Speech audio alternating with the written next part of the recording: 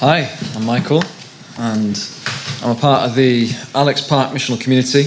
And I like the game Two Truths and a Lie. And so we're going to play that right now.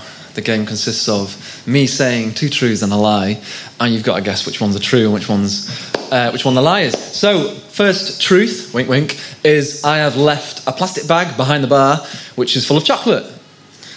Second truth, I have left a bag of chocolate underneath Rachel Evans' chair. Third truth, I've left a plastic bag underneath that chair with a blue bag that's got an embarrassing fact, a very embarrassing fact about Mike Lehan. So we have chocolate behind the bar, chocolate underneath Rachel Evans, and embarrassing stuff about Mike Lehan in a bag underneath a blue bag under that chair. Right, guess which one is true. Does anyone want to have a guess at a true one? Please be the embarrassing fact yes. about Mike. So you want an embarrassing fact about Mike? Yes. In which case, you want to find that little red bag. That's my husband. So at this point, the preacher normally says, I've asked the person for permission to say this thing. I definitely didn't. It's a lie. It's because it's a lie. Kind of unfortunate that you didn't go for the true ones first, because that means you missed out on some chocolate. So let's move on and I'll have the chocolate. Great. Most people like truth. Few people like lies. But the question is, do we like honesty? There was potentially going to be some pretty revealing things for Mike there. And I'm not sure, with me being honest for him, I'm not sure how he would have actually felt about that. Truth is a state of fact. But honesty involves revealing truth that we don't necessarily want to be revealed. What about when the truth is about Jesus' love for us? We love that truth, otherwise we probably wouldn't be here right now. But I'm not just talking about honesty in which you speak, I'm talking about honesty in which you live out too. As we read through some of these ideas on honesty, in the Bible, I'm asking you to be honest and share your brokenness and share your Christ-given wholeness with others. It works. Great. Firstly, share your truth. Proverbs 12:17 says, an honest witness tells the truth, but a false witness tells lies. We have honesty and we have falsehood. Honesty is the truth, as falsehood is to lies. And we're going to focus on truth for a bit, as this first point is share your truth. So honesty is the revealing of truth. It's the sharing of truth. If you want to live honestly, then you must share your truth. Why should we be honest anyway? We just read Ephesians 4:25, which says, therefore, each of you must put off falsehood and speak truthfully to your neighbour, for we are all members of one body. Being that we are of one body, imagine a body that lied, one part of it lied to another part. The hypothalamus in the brain, I feel like it's back here, is that right? You don't know your brain, do you, Josh? Yeah. Okay, the hypothalamus, it regulates body temperature. It does other stuff, but it regulates body temperature. If your hypothalamus lied to the rest of your body and it said that it was, the body was hot, when in fact it was cold, you probably want to shed some layers, maybe go outside to cool down, maybe have a cold drink. You'd probably sweat, in which you'd lose water and it would take heat with it. And that would be quite damaging for the body because the body's cold. And so harm would come to that body. It isn't healthy for the body to have parts that lie to it to other parts. And it is healthy for us to be honest. For each of us, as parts of that body, to be honest with each other by sharing the truth. Questions I want you to ask yourself include, do I want to live honestly?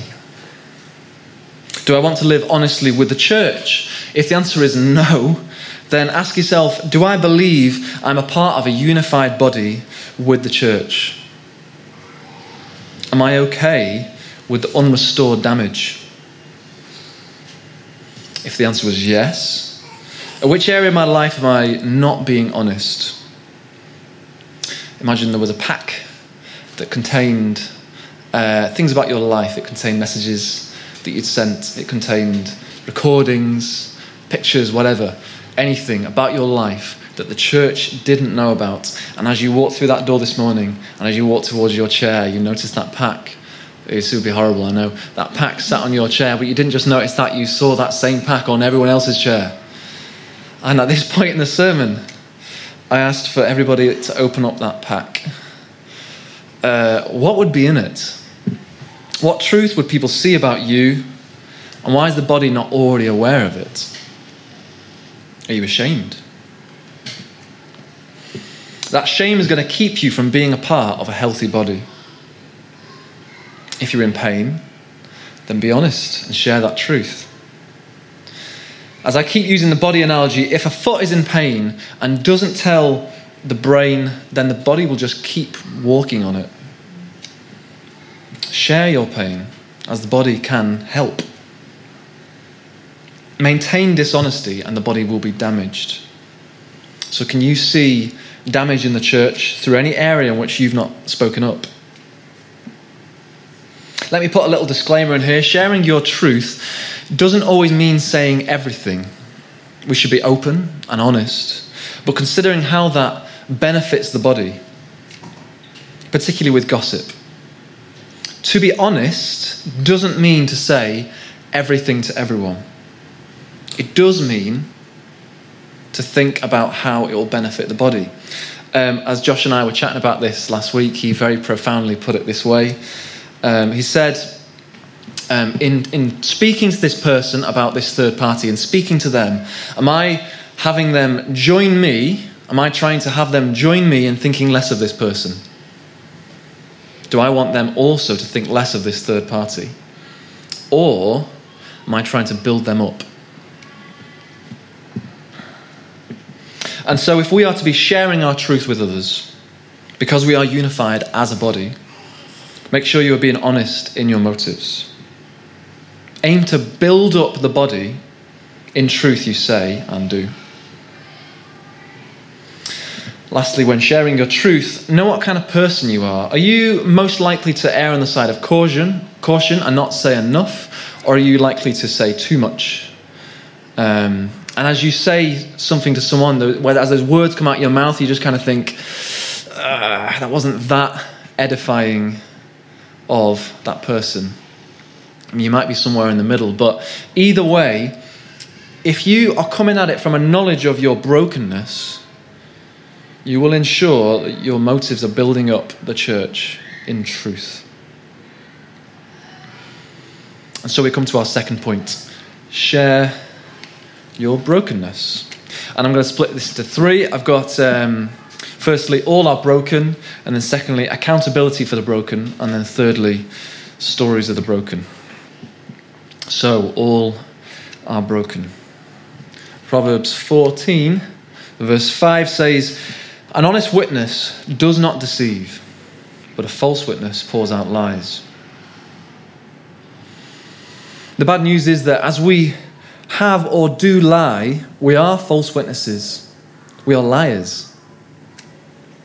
I can't remember the first time I lied, but I certainly remember scrambling under the dining room table with some scissors. I was hiding because I knew I was doing something wrong. But I had this kind of tuft on the back of my head.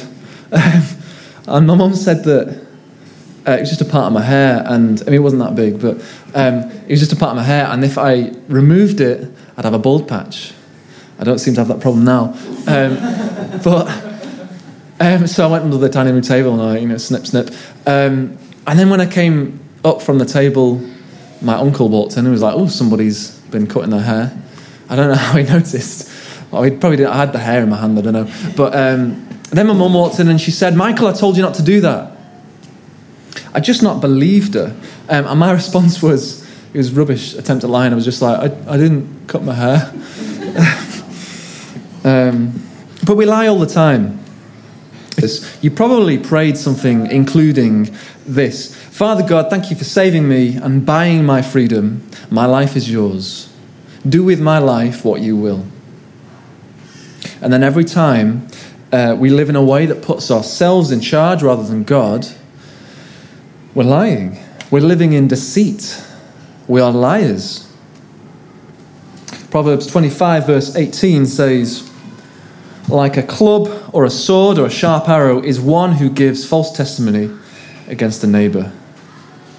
These weapons, clubs, swords, and arrows are designed to damage, to harm. They are violent. And this is a verse telling us that lying is damaging. All are broken and cause brokenness. And that's not what I meant when I said share your brokenness. Don't, in your broken state, break others.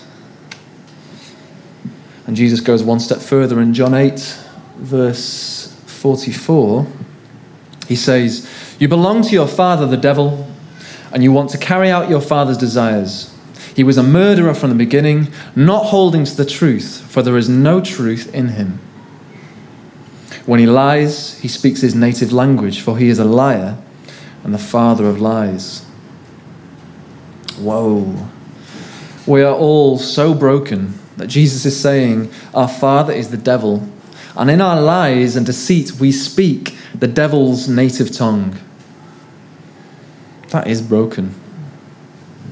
And when I said share your brokenness, I meant two things. Firstly, we need accountability for the broken. And secondly, we should all tell stories of the broken. So, as the broken, we need accountability. James 5 verse 16 says, therefore, confess your sins to each other and pray for each other so that you may be healed. If we are honest and open our lives up to each other and talk and show our sin to each other, there is healing. Jesus joined us into a body together that we might function as one and support each other. And the result is healing. Think about whether you want healing for yourself and for the people around you. When I meet up with a mate who often holds me accountable, I've sometimes got something in my mind that I don't want him to ask. And that is, in fact, the thing I need to share. That is my brokenness that I need to put on display, because my pride is getting in the way of that. Do you ever get that? Where you meet up with a Christian friend and there's just something on your mind that you don't want them to ask. Because that's your brokenness, and they don't need to see that. They don't need to see that you're a mess inside. Again, that's just pride that's going to get in the way of the healing. We've already seen that all are broken. So are you worried about being judged by them? All are broken. Are you worried that you've talked about it before and there's been no healing since? Because all are broken. Are you worried that you said you'd pray about it and you never did? Because all are broken. Are you worried that you can't heal on your own? Or that it looks like your relationship with Jesus isn't close enough if you can't handle it just you and him? To that, listen to Ecclesiastes 4, verses 9 to 12. 2 are better than 1, because they have a good return for their labour. If either of them falls down, one can help the other up. But pity anyone who falls and has no one to help them up. Also, if 2 lie down together, they will keep warm. But how can one keep warm alone? Though one may be overpowered, 2 can defend themselves. A cord of 3 strands is not quickly broken. Those verses in a few different ways are telling us not to do it on our own. If you isolate yourself, how will anyone pick you up if you fall? Without someone close, how will they encourage you in your faith? Someone to help you in the battle with sin is going to be so much more effective than you doing it on your own. Share your brokenness, because we need accountability for healing. And the brokenness of others. If you don't want to ask that awkward question, if you don't accept that you might need to confront someone on an issue in their life, then you're living like you're satisfied with brokenness. Don't be satisfied or content with brokenness. Pursue wholeness. And in your core groups, or where it's appropriate in your missional communities, or even here on a Sunday, ask and talk and share in the brokenness of others. Obviously, that doesn't mean shouting across church, "Gertrude, how's that thieving going? You nicked any cars recently?" No, because I know that you were struggling with theft. No? Obviously. But you still need to actually talk to each other about your brokenness. You don't have to wait until your missional community group leaders said, "Share this thing." Say that now. Do it yourself. You don't have to wait until on a Wednesday you finish eating. You can even have a deep conversation while eating Christina's baked zizi. And the last I want us to take from knowing we are all broken is we should tell stories of the broken. 1 John 1 verse 3 says, "We proclaim to you what we have seen and heard, so that you also may have fellowship with us." In John's writing here, he talks about the truth that him and others have seen and heard. And that he writes those words so that others will know that truth that was proclaimed to him. That he is broken. John's writing as a broken person to a bunch of broken people. And 2,000 years later, a whole other load of broken people are reading it. And having seen and heard this ourselves, we're going to go and try and share that brokenness with others. Those that don't need Jesus, they need the same truth that we see and hear. And so it can't be, "You are broken." It has to be, "We are broken."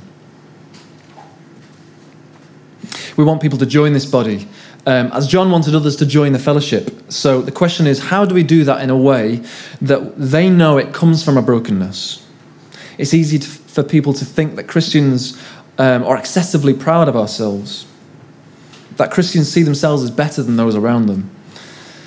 A month or two ago, we had the Great Chilton get-together, and when I'd said I was from Redeemer Church, I was asked, "Why do you want to redeem people?"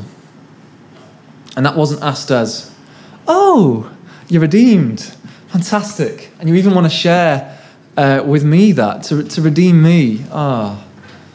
It was said as, "Why do you think you're better than everyone? Why have you got the answers?" And that is a real world perspective. And in answer to that, we can only speak and live honestly. We share our brokenness. We should tell stories of our brokenness. And that can mean literally telling stories with our words, but also, and more so, with our actions. Only in humility, only in getting alongside people, doing the things that they see as important. Showing that we've got time to spend helping the homeless because we are as broken as those without homes. Showing that we've got time to set up tables at markets for non-profit products and services because we're as broken as the people in the other stalls and the people that we're serving. Only on giving an hour after a park run to count out those finished tokens. 1. Has anyone got 2?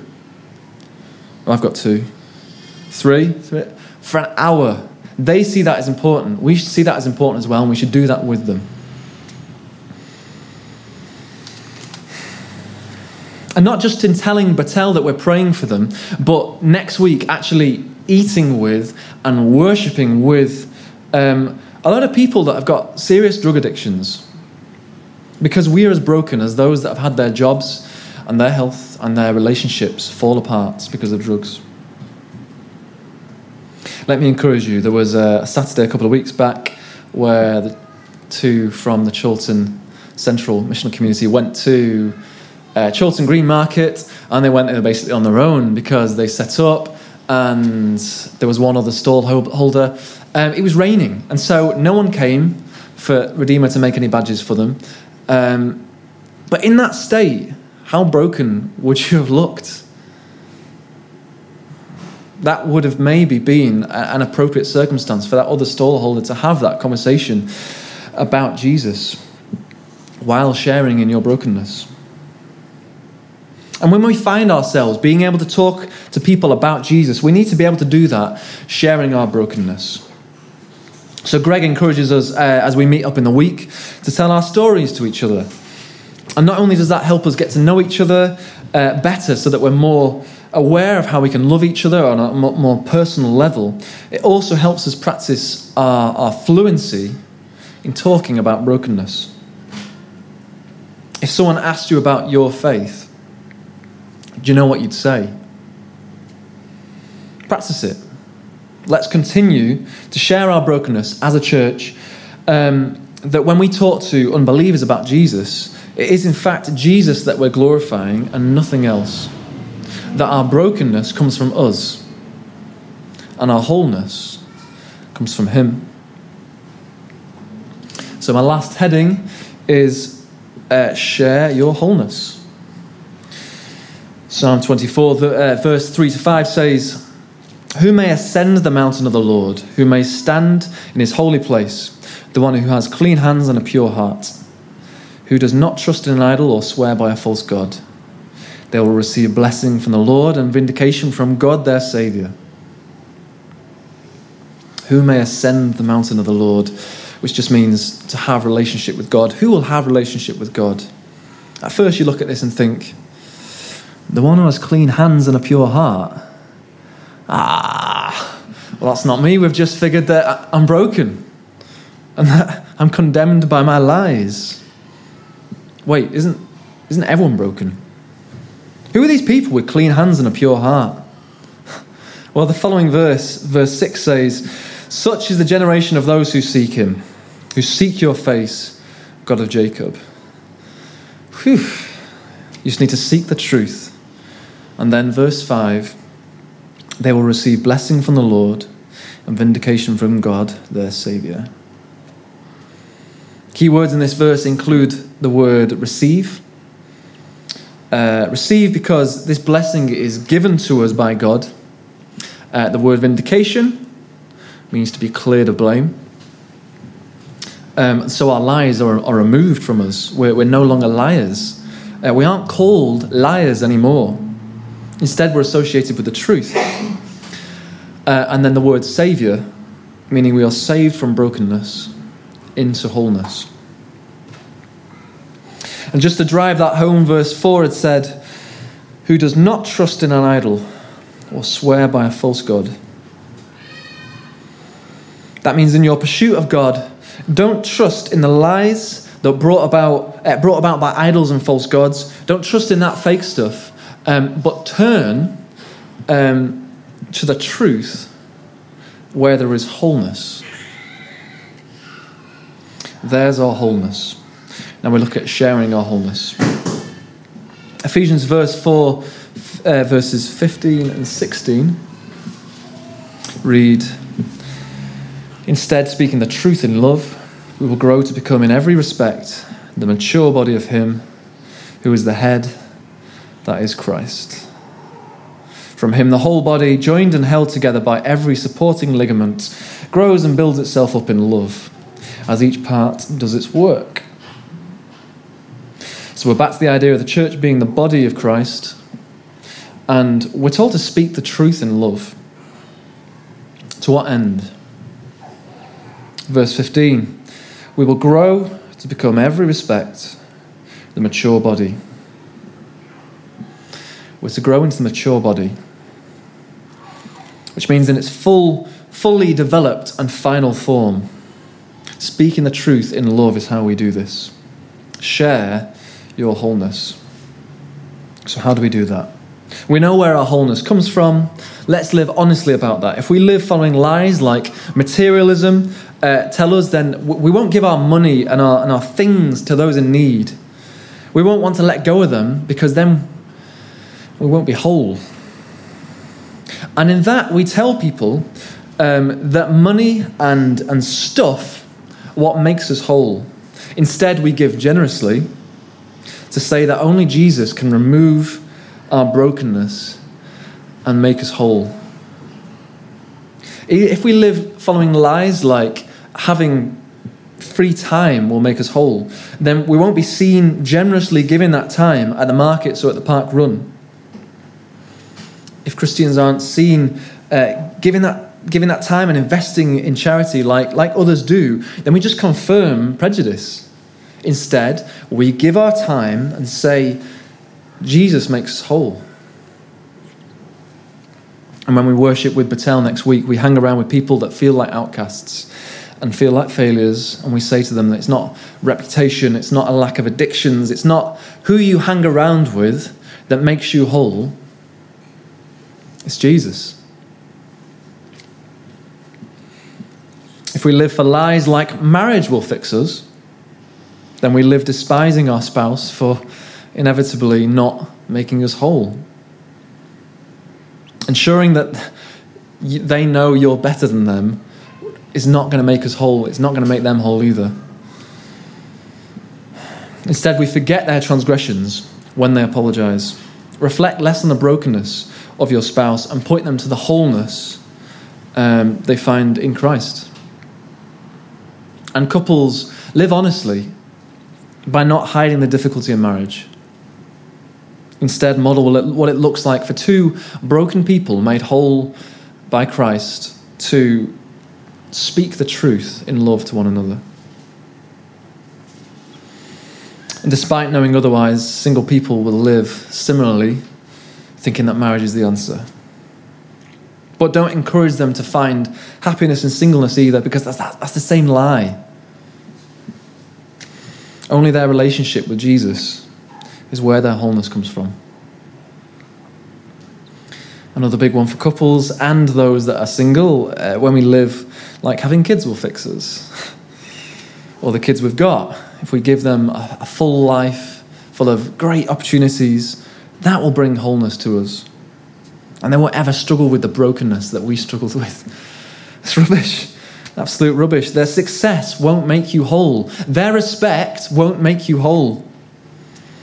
Model to your children that Christ makes us whole. And only his vindication, his salvation, and his blessing will make us whole. So share your truth. Living and speaking honestly by sharing what's going on in your life. Share your brokenness, that you wouldn't be communicating a lie to people. That you wouldn't miss out the part that your lies condemn you and you're in the same boat as everyone else. Share your brokenness so that those that don't know Jesus can see the effect that he's had on your life and the effect that he can have on theirs. Share your wholeness so that the church grows in maturity as one unified body, the sum of many broken parts joined together by Christ to live with Jesus. And so we come to the table and we remember that Jesus was broken so that we could be made whole. And his blood was poured out so that our lies could be removed from us. And we're no longer liars. But we can be, in fact, joined by him into a unified body, alive and whole, and sharing with that joy with everyone. As Liz and Tim come and play 3 songs, if you're a believer, come up, take some bread, dip it in the wine while we sing. If you're not a believer, I want to ask that you refrain from doing this one just because we don't want you to say that you believe something that you don't. But instead think about whether you are broken and whether Jesus can give you wholeness. Let me pray.